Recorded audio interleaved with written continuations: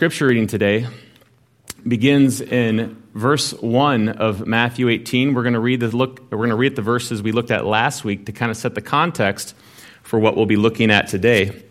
And in verse 1 it begins, "At that time the disciples came to Jesus saying, 'Who is the greatest in the kingdom of heaven?'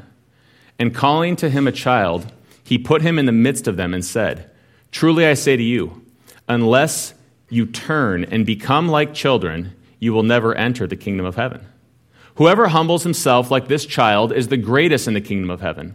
Whoever receives one such in my name receives me.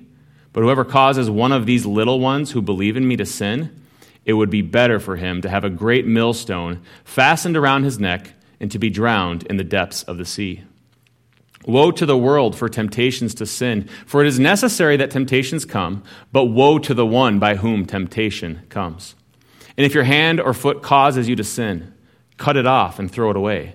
It is better for you to enter life crippled or lame than with 2 hands or 2 feet to be thrown into the eternal fire. And if your eye causes you to sin, tear it out and throw it away. It is better for you to enter life with 1 eye than with 2 eyes to be thrown into the hell fire.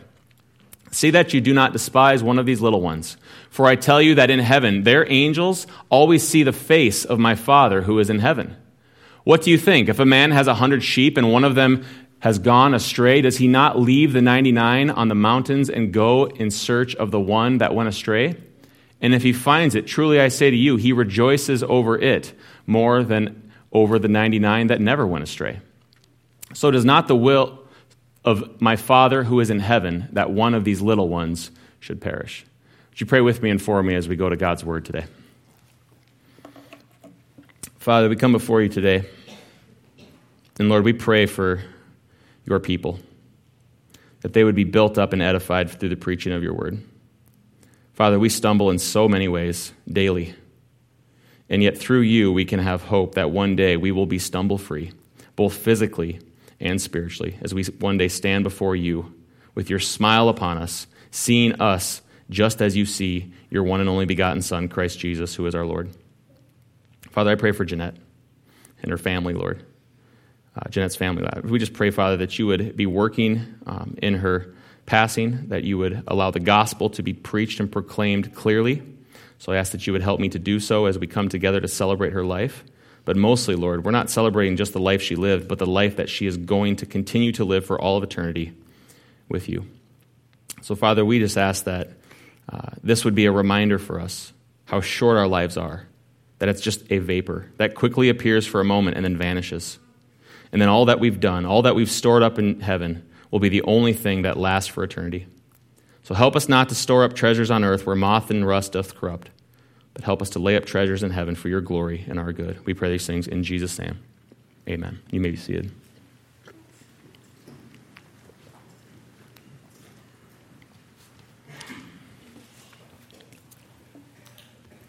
When it comes to racing, the Tour de France is the oldest and one of the most prestigious of races of them all.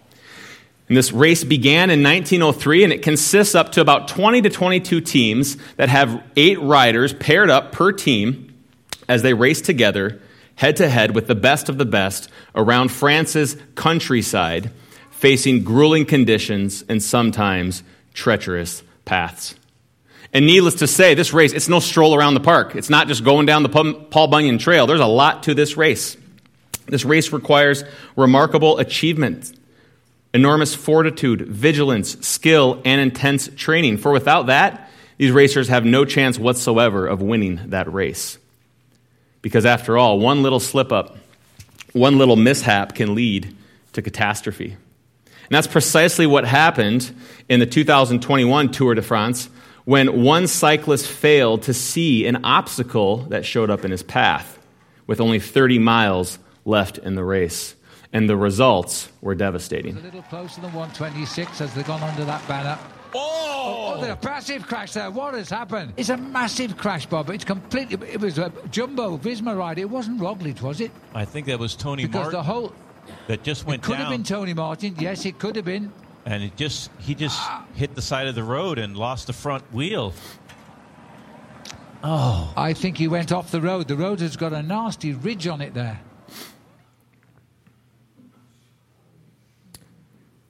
As you can see, when it comes to racing, one little mishap, one little lack of avoiding an obstacle in your path can lead to quite the wipeout.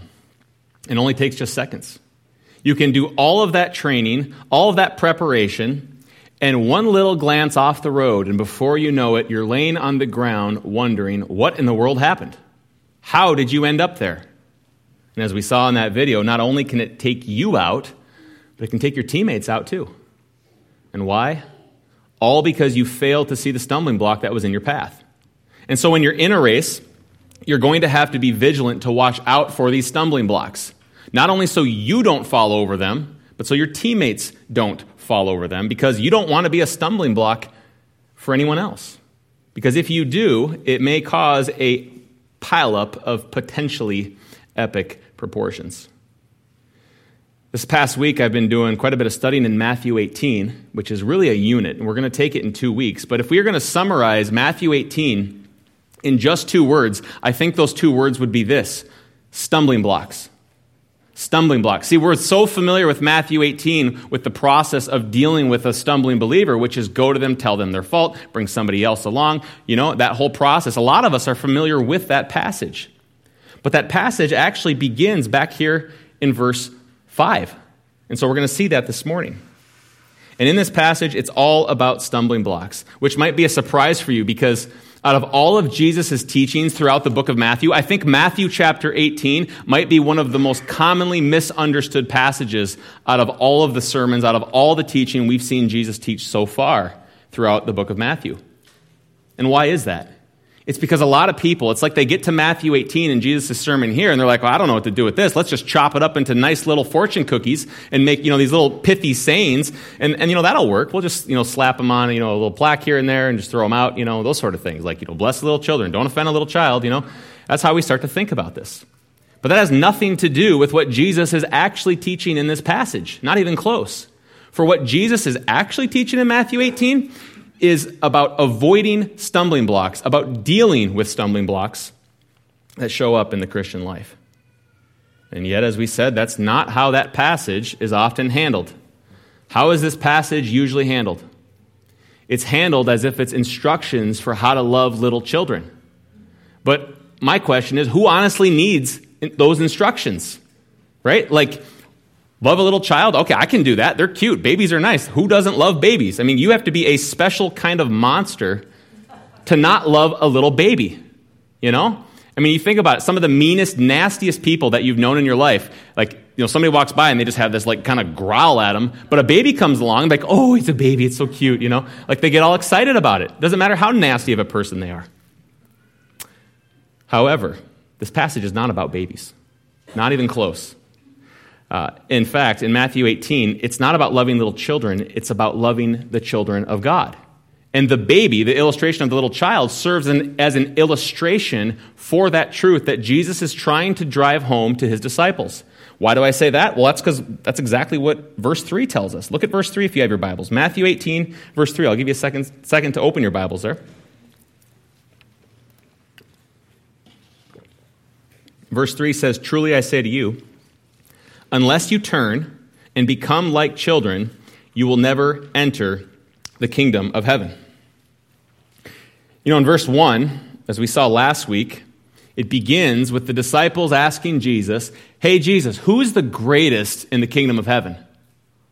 Now, and if you remember, there's a whole lot more going on in that specific question than Matthew's account informs us of. And we look to the other Gospels, and we find out why that question was asked. And why was it asked? It was asked because they weren't innocently wondering about it. They were arguing over who was the greatest in the kingdom. And so then Jesus uses this opportunity to come along and say, look, you guys are so worried about your position in the kingdom of heaven, but have you ever stopped to consider you might not even be in the kingdom of heaven at all? Especially with the way you're talking right now, arguing about who's the greatest. That sounds like a non-kingdom citizen. That sounds like somebody who's not in the kingdom whatsoever. For true kingdom citizens don't talk that way. Because true citizens are what? They're humble. How humble? That's where the illustration comes in. Jesus pops a little small child, most likely a baby, up on his lap and says, humble as this. This is the disposition you must have to be a kingdom citizen, to enter it at all. And to the degree that you are humble like this child is actually the degree to which you will be great in my Father's kingdom. It's a totally upside down way. As we talked about last week, we learned that Jesus was teaching them that the way to go up is what? Down, right? The way to go forward is to go to the back of the line. Totally revolutionary thinking here. Now, a lot of you missed last week due to sickness or whatever, and that's all the time I actually have to review this anymore, but we have a live stream and recording and podcast, so if you missed it, that's on you, not me. But the point here is simply this. Jesus is teaching us to do something here. He isn't, I should say, teaching us to do something here that we all naturally do, not even close. He's using this illustration of a little child to teach us how we are to help each other avoid stumbling blocks. So how can we do that? 3 ways. To avoid stumbling, we must understand the stumbles we make. Secondly, the stumbles we take. And finally, the stumblers that we must catch. Let's look at that first one, the stumbles that we make. In verses 6 through 9, Jesus provides a very dire warning, doesn't he? I mean, this is no, just, hey, be careful. No, this is a very dire warning about those who might cause a child of the Father to stumble. And he says that given the option between causing one of these little ones, one of the people of God to stumble, you would be better off not causing them to stumble and instead go taking a massive giant stone, tie that thing around your neck and go for a swim. That's what he's saying. That's how serious this is. Your state would be better off if you had done that over causing one of the Father's children to stumble. Now, drowning, as awful as that is much more preferred, Jesus says, than causing them to stumble and going on then to face the wrath of an all-powerful, holy, eternal God. That's his point. It's really that simple.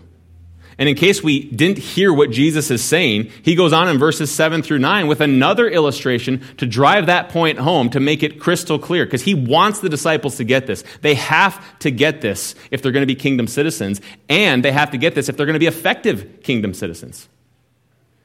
And so the point he makes is you better start cutting off limbs, you'd be better off gouging out eyes than becoming a stumbling block for other Christians. That's how serious this is.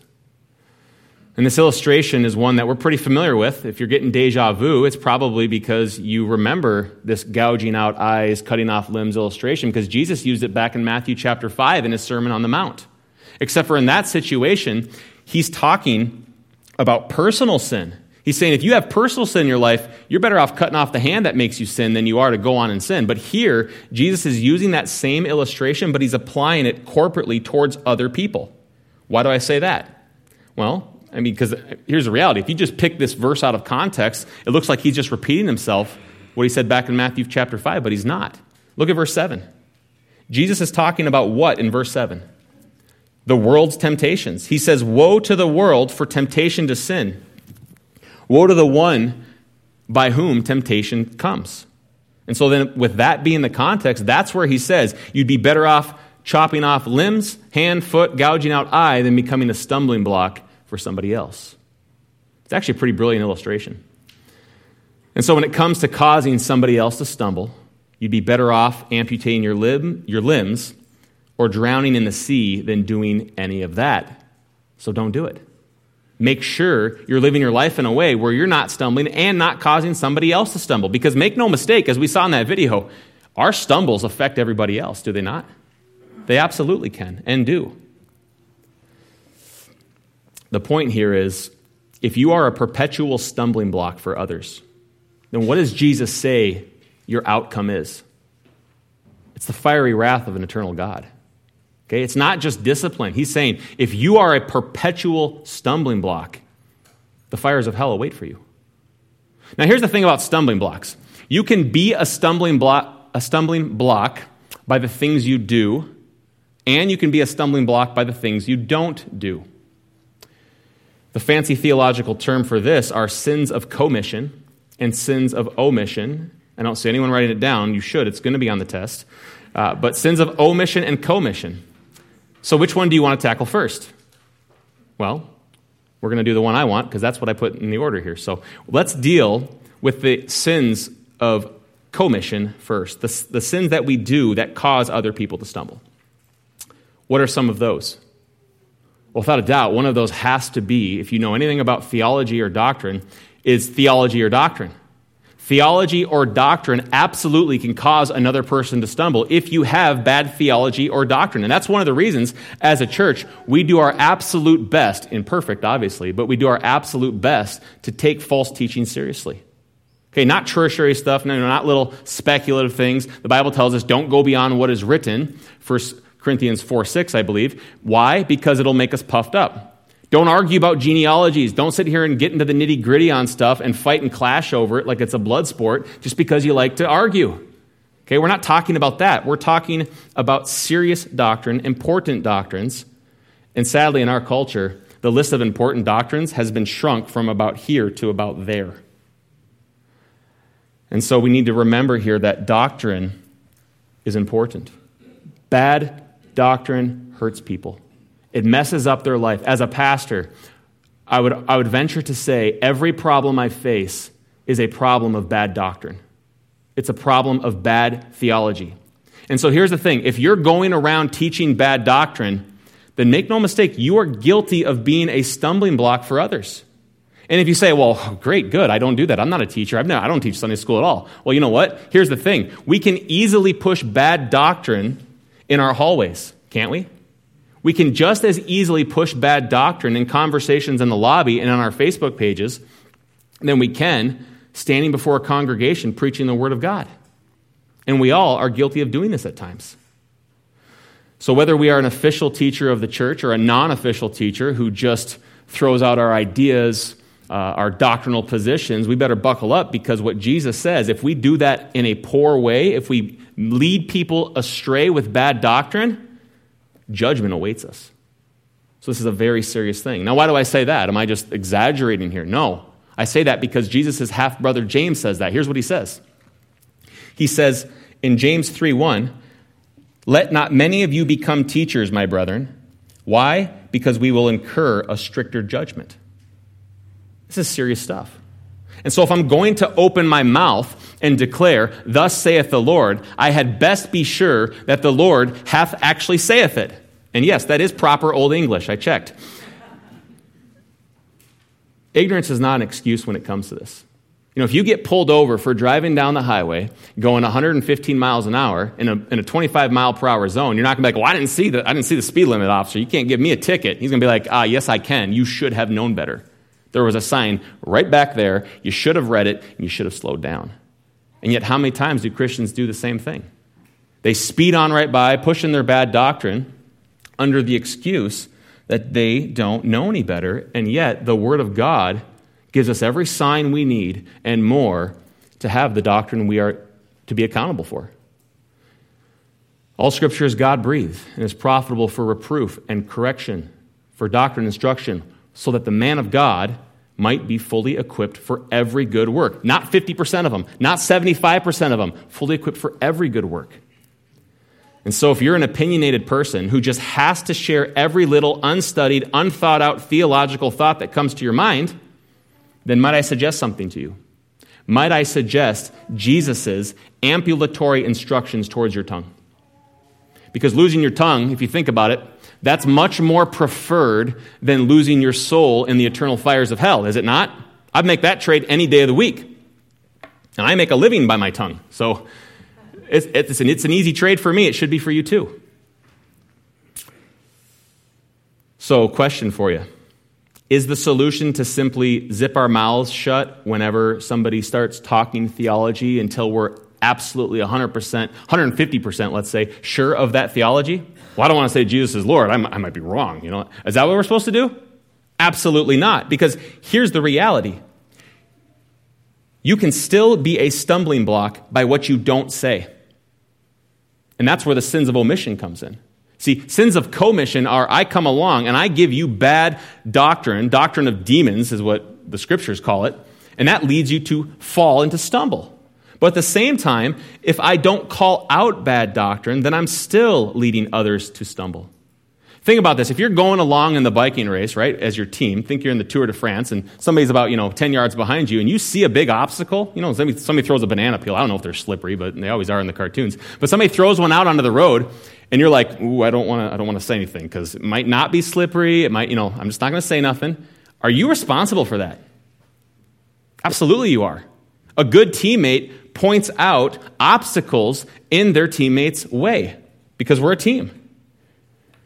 And so the loving, non-stumbling block thing to do then is to warn them when you are able to. And if we don't, we're being a stumbling block.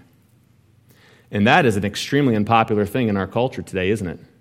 Right? You ever heard this? Doctrine divides, but love unites. Man, that's a mantra that's in almost every evangelical church that you will bump into these days, sadly. Not all of them, praise God, but a lot of them. It's this idea that, hey, you can't call out bad theology. Who are you to know what truth is? It's almost like everybody's adopt Pilate's persona where it's like, what is truth?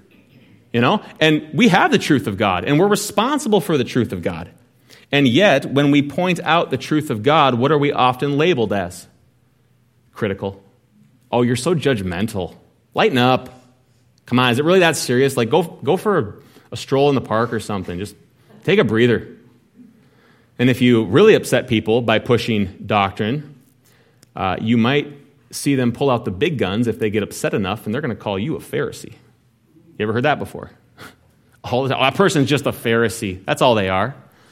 And after all, who wants to be a Pharisee? I don't. I mean, look how Jesus talked to the Pharisees. It was not in a stellar, uplifting way. No, he called them whitewashed tombs. So I don't want to be a Pharisee. I'm going to be quiet. Just zip, done.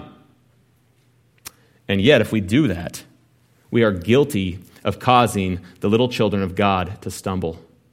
And if that's you, look at Jesus' warning, where he says, "Woe unto you." That's a serious. Like, woe is not just like, that's a bad idea. Woe is like, yeah, that's bad. Woe unto you. Judgment upon you is what he's saying. Do you realize that there's a bajillion different ways that we can cause someone to stumble by the things we do or fail to do? And we only have time to cover a jamillion of them, but out of these, I just want to rattle off several examples. You can write them down. You can think about them over the next week. And in fact, I would encourage you. I was laying there every Saturday night I try to sleep. It doesn't work too well. My brain just flies. But I started thinking of all the different ways that I'm guilty myself of this. I encourage you to do the same. We need to reflect on these things. We need to dig deeply into these things and examine ourselves. Not only to see that we're in the faith, but for those of us who are in the faith, to make sure we're not being stumbling blocks for others. So let's rattle off a few of these here. Parents, you're first. Do you ever cause your children to stumble? And before I give some more examples there, I don't know this for sure, but to me, reading this passage, that seems like a double guilty sort of thing, doesn't it? I mean, you're not only making God's children stumble, you're making literal children stumble. People who are vulnerable. People who haven't grown up and matured intellectually to be able to look at the Word of God and to understand the Word of God, and to have it saturate their minds and their souls and their hearts. So parents, do you provoke your children with wrath, either with harsh discipline or inconsistent discipline? Because make no mistake, both of those extremes are absolutely going to cause that child to stumble. Fathers, are you leading your family as the spiritual leaders of the home? Or are you neglecting your duty? It's not your wife's duty. It's your duty. You're responsible for it. Don't get me wrong, women. You have a role to play here, and you have some responsibility. But if there's a problem in the Broom household, and God shows up and knocks, he's not going to come talk to Becky. He's going to come and sit me down and say, what's going on over here? Because I'm responsible for it. So fathers, are you being the spiritual leaders of your home, or are you being spiritually deadbeat dads who do not lead your family to love and worship God through your example?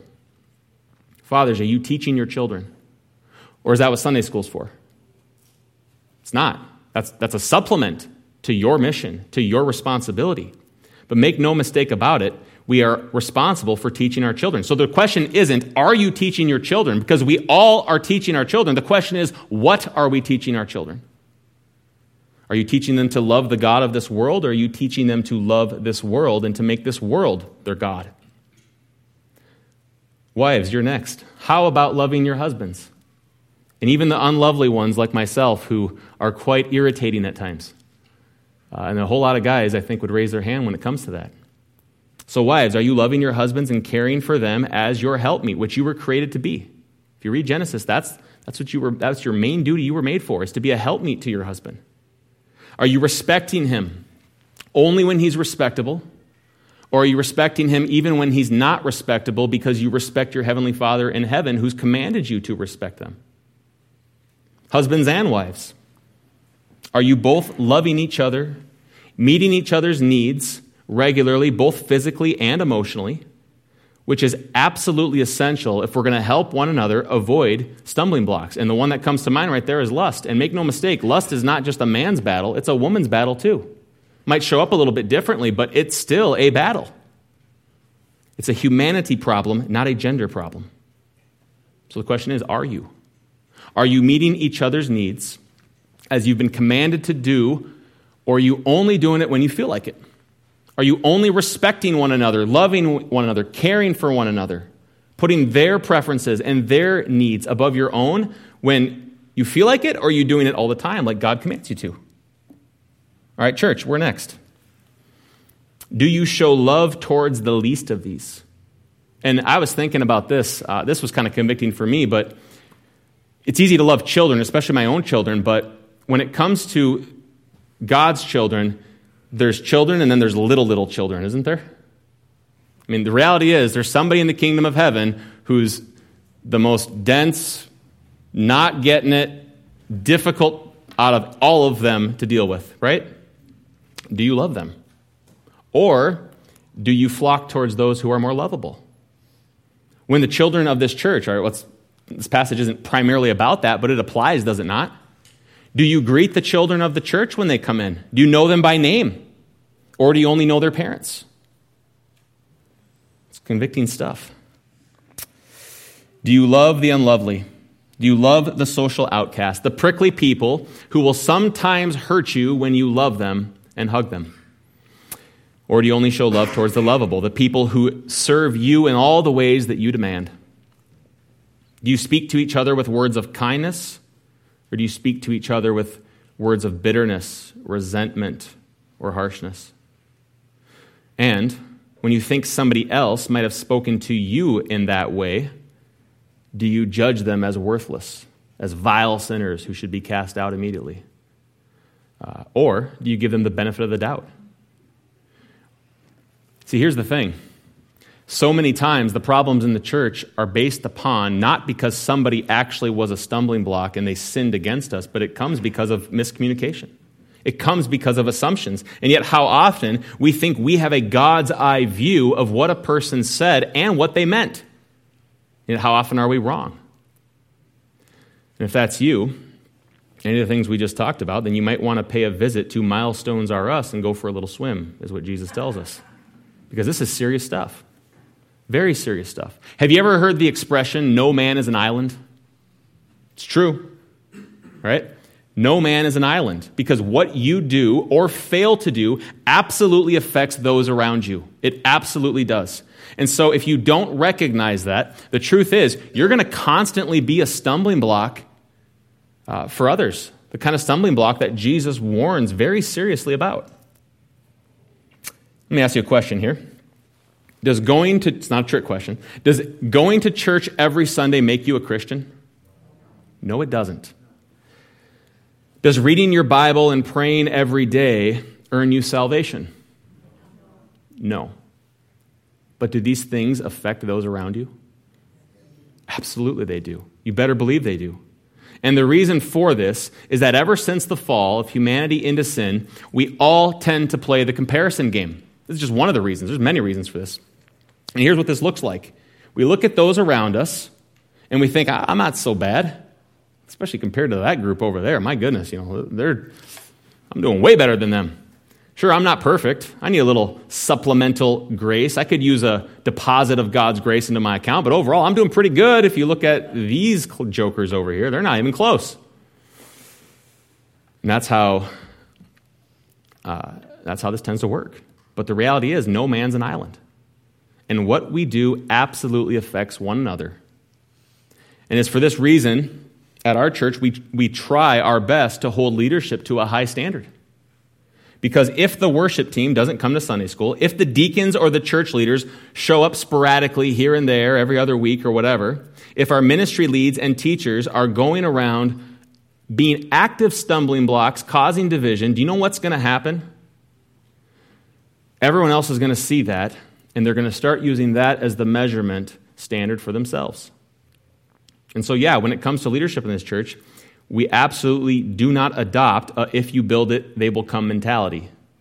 And what I mean by that is simply to say we don't take the mindset that says, hey, that person looks like they might have some potential. Let's throw them into a leadership position and see if they rise up to what the standard is. We don't do that because, one, we're not commanded to do that. And secondly, that's going to cause the rest of this body to begin stumbling more and more and more. Instead, what do? We wait until God provides qualified leaders who are actively serving according to the biblical qualifications within the church. And so this coming year, 2023, we're looking to ordain a whole lot of deacons in this church. And I can promise you something. The criteria is not leadership potential, it's leadership in practice.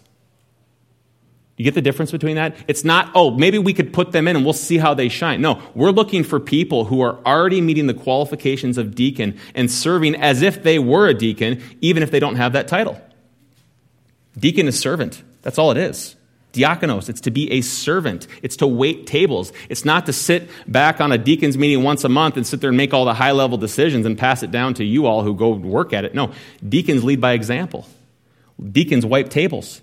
Deacons do the minutia of the church that nobody wants to do, and they set the example for that. We don't do this because we're legalistic, at least we hope not. We don't do this because we're self-righteous Pharisees. Why do we do this? We do this because we take stumbling blocks seriously, and we take stumbling blocks seriously because Jesus took them seriously.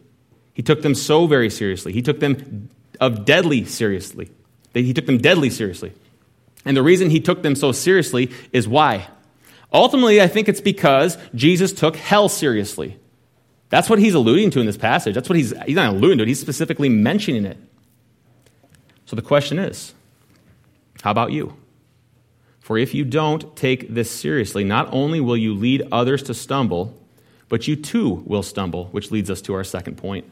To avoid stumbling, we must understand the stumbles we make, but also, secondly, the stumbles that we take. In verses 10 through 14, we read a well-known passage about the shepherd who leaves the 99 to go after the one wandering sheep, or we might say the one stumbling sheep. And make no mistake about it, every single one of us who is a child of God was at one point that wandering sheep, were we not? Absolutely we were. And until you come to see this, until you come to understand that you were the one sheep that Christ went after, you're going to be a stumble-causing stumbler. It works. A stumble-causing stumbler is exactly what you're going to be, because what you're going to be as a stumble-causing stumbler is you're going to be a part of the world system, as Jesus pronounces a woe upon. He says, woe unto this world, because this world is guilty for causing stumbling blocks to the children of God. And if we are in that category, what that means is we're headed towards the eternal judgment of hell. Every single one of us is a stumbler at heart. We all are. We're born that way. We're a stumbler at heart who stumbles around crashing into others, causing harm to both ourselves and them. And these stumbles, don't misunderstand me here. I'm not just saying, they're mistakes. They are, but they're way worse than that. What does the Bible call these mistakes? Sin. And what is sin? It's rebellion against a holy God, is what it is. It's not just a oops, a boo-boo, and a mess up. It's sin. When a sheep wanders off away from the flock, do you know what that sheep's survival rate is? 0. You don't see sheep off living by themselves in the middle of the mountains. They fall into a ravine and die, or they get devoured by some sort of predator. So unless that sheep is saved, that sheep will absolutely perish. And yet, that's precisely what God did for us. He saved us so that we would not perish. And how did he do that? By sending Jesus Christ, who is the Good Shepherd, who came to seek and save the lost. And he did so by going to a cross. See, on the cross, the Good Shepherd laid down his life for the sheep to save the sheep. On the cross, the good shepherd became lost so that we lost sheep could be found. In the darkness then, he cried out as he was lost, my God, why hast thou forsaken me?" And in response, what did he hear? Silence. Heaven was closed to him, and no one came to his rescue. Why? Because that's what was necessary to save the one lost wandering sheep, which was us. And so Christ perished in our place. And why? Because as verse 14 says, it was the will of his Father in heaven to save us. Another passage in the Bible says it was the will of the Father to crush him, and he was crushed in our place. So do we still stumble? Yes. Do we still fall? Yes. But because of what Christ did, we don't stay down. Proverbs 24:16 says, though the righteous falls 7 times, what do? They get back up again. And the reason we get back up again is because Christ was crushed for us. And Christ was crushed for us in order to save us from the one and only stumble and fall that could ever truly keep us down. And that was the wrath of an eternal God. On the cross, Christ absorbed the wrath of God in our place so we wouldn't have to. And so because he did, we now have a unmovable, always going to be there, fastened and secured safety net beneath us that will cushion our fall. It will not destroy us. It can never truly harm us. And it's because God has personally guaranteed our ultimate eternal safety. It leads us to our final point.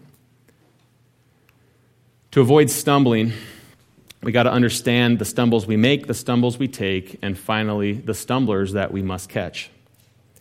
When that lost sheep returns, verse 13 tells us how the Father rejoices in heaven. And I don't know about you, but the image that comes to my mind is the story of the prodigal son. When he was out, lost, wandering about, and then when he comes home, what does his father do? Throws a party for him. He's delighted. He's excited. He's thrilled. And all of this goes to show us, church, an important truth that we must not forget. And it's this: our Heavenly Father loves us. He cares for us in ways that are beyond our wildest imaginations. And yet we so quickly forget this truth, don't we? We quickly start to think that our Father in heaven is a reluctant Father whose care is forced upon us like child support. And yet that couldn't be further from the truth, could it? The truth is, he loves and cares for us beyond anything we could possibly fathom. And so if God loves his little children to that degree, the logical question then is, should I not then love my fellow brothers and sisters in Christ as he loved me? And the answer is yes. And the answer is yes because 1 John 4:11 tells us that the answer is yes. And 1 John 4:11 says this: Beloved, if God so loved us, then we also ought to love one another. And yet how often we sadly do not. How often we forget that we too are stumblers ourselves who've stumbled in so many ways in our lives. And we often see this where older Christians come along and they start despising their younger brothers and sisters in Christ, being annoyed by their stumbling. It's like, come on, we just get it together? Like, what is your deal here? And it's actually kind of ridiculous if you think about it. It's kind of like an older brother or sister seeing their 1-year-old brother or sister taking their first steps and doing so very imperfectly, right? When you watch them taking those steps, it's boom, boom, face plant, boom, boom, face plant. And it's the same thing spiritually. And yet, in a response, we can sometimes start to become annoyed by their stumbling. What are you doing? That's not how you do it. Walk like this. Why aren't you running yet? That sort of a thing. It's like, well, they're not running yet because they're still a toddler in Christ and they're working at it. And you just yelling at them and getting after them every 2 seconds with that scolding look on your face isn't going to help them. Yet how often we despise those infants in the faith, expecting them to run before they've even learned to walk. And the other illustration that comes to my mind there, and we're going to get to this in the next, I don't know when, soon, but is in that parable of the prodigal son, what does the older brother do? He's upset.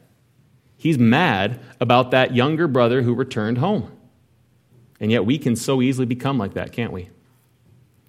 We can begin to despise our younger prodigal brother and sisters in Christ. What does Jesus say about this despising in verse 10? He says, don't do it. Look at verse 10. See that you do not despise one of these little ones, for I tell you that in heaven their angels always see the face of my Father who is in heaven. And what most commentators think this means is this. They think it means God cares so much for his little children that he sends his angels from heaven, angels that are of great position in the kingdom of heaven, angels who stand before the face of their Father. And that's no little thing, to stand before the face of the Father of heaven. Now, I don't have time here to teach a full course on angelology, but the short version is this. God cares for his little children so much that he sent the armies of heaven to protect them. And I don't pretend to know how all of this guardian angel stuff works, not even a little bit, but I know it works because Hebrews 1:14 and many other passages say it works. Here's what Hebrews 1:14 says. Are not all angels ministering spirits sent to serve those who will inherit salvation? Now, that's not angels for the lost, is it? That's angels for the children of God who minister to us, who protect us. I don't know how that works, but I know it works. And so the point is, we must not despise those whom the Father has gone to such great lengths to protect, to care for. We must, as verse 5 says, receive them. And that's really the contrast here between despising someone. If you're not going to despise them, what are you going to do? If you're going to put off despising, you're going to put on receiving them. To borrow Ephesians 4 terminology. You're going to not despise them, you're going to receive them. And this is so important. Why is it important? Look what the text says. To receive them is to receive Christ. You see that? To receive them is to receive Christ. And I think we can turn the logic around on this, which means to reject them is to reject Christ. Is it not? Absolutely. And this actually makes a whole lot of sense if you think about it, because if you despise my kids, if you look down upon them and you start mistreating them, you and I are going to have a real problem. And that goes the other direction. If I start despising your kids and looking down on them, you're not going to think too highly of me, are you? You're going to be upset, and rightly so. Because why? Because to mistreat my children is a way of mistreating me. It absolutely is. You cannot separate me from my children. And the same thing is true of God and his children. And yet, oh, how quickly we often forget this. And it shows up with us bad-mouthing one another, speaking poorly of one another, gossiping about one another, slandering one another. And just like that, we are not accepting one another as we're commanded to. You see now why 1 John 4 says, Beloved, let us love one another. For love is from God, and whoever loves has been born of God and knows God. Anyone who does not love does not know God, because God is love. And with that, 1 John 4:20. If anyone says, I love God, and hates his brother, he is a liar. For he who does not love his brother, whom he has seen, cannot love God, whom he has not seen. See, here's my problem with professing Christians who don't love the church. Maybe they hardly come to church. Maybe they come a bit, but they're not really doing anything. They're not using their gifts to build up the children of God as they're commanded to. Shameless plug for our Building Up One Another class. But my problem is this. They claim to love God, but the evidence for that is just not there. So my question for them comes largely out of 1 John, and I would ask you to read this passage this week. Look at it, check out, just read the whole short book. But my question is this. You say you love God, whom you can't see, but why then do you not love your brother or sister who's made in the image of God, whom you can see? Do you see the dilemma there? That's John's question. John says, you can't do it.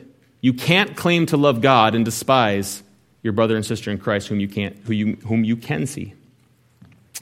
So then, do you want to know how you can tell that somebody is truly born again, that they're truly a child of God? I'll give you just a few that are largely based upon 1 John. But for one, this person loves being with the people of God. And when they can't, whether that's due to sickness, travel, or whatever, they legit miss being with God's people. Secondly, they don't hold grudges. They forgive quickly. Why? Not because that person is worthy of forgiveness, but because our Father who is in heaven forgave me when I was unworthy of forgiveness. You see how that works? And third, when you see another brother and sister in Christ stumbling into sin, it doesn't make you angry at them. It makes your heart ache for them in a way that leads you to go after them and to try to bring that wandering sheep home. And to see what that looks like, you need to read the rest of Matthew 18 and verse 15, and we're going to get to that in about 2 weeks for part 2.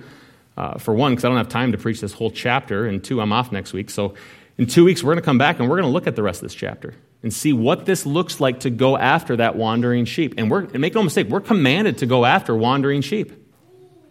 But think about this for a minute. How many churches, evangelical, Bible-believing churches, know what Matthew 18 says, but when a brother or sister in Christ wanders off, they sit there on their hands and do nothing? A lot, right? How many churches practice church discipline? That's what Matthew 18 is really talking about. It's going after each other through discipline. Hardly any do this. I'm not exaggerating here. Hardly any do this. They just don't do it. And a big part of that, a big part of the reason is that they care more about their reputations than they do the souls of those that they've been tasked to protect. Excommunication? What? You can't say that word. That's unloving. You can't do that. That's judgmental. That's legalistic. What if people hear about that? You know what kind of reputation this church will get if we actually do this? I've heard people say just that before. Have you? Absolutely they do. In which the right response to that is to look them in the eyes and say, yeah, who cares?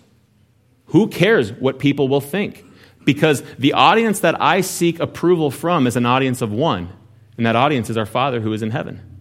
Not the rest of the people around us who desperately need you and I to practice Matthew 18 and go after wandering sheep.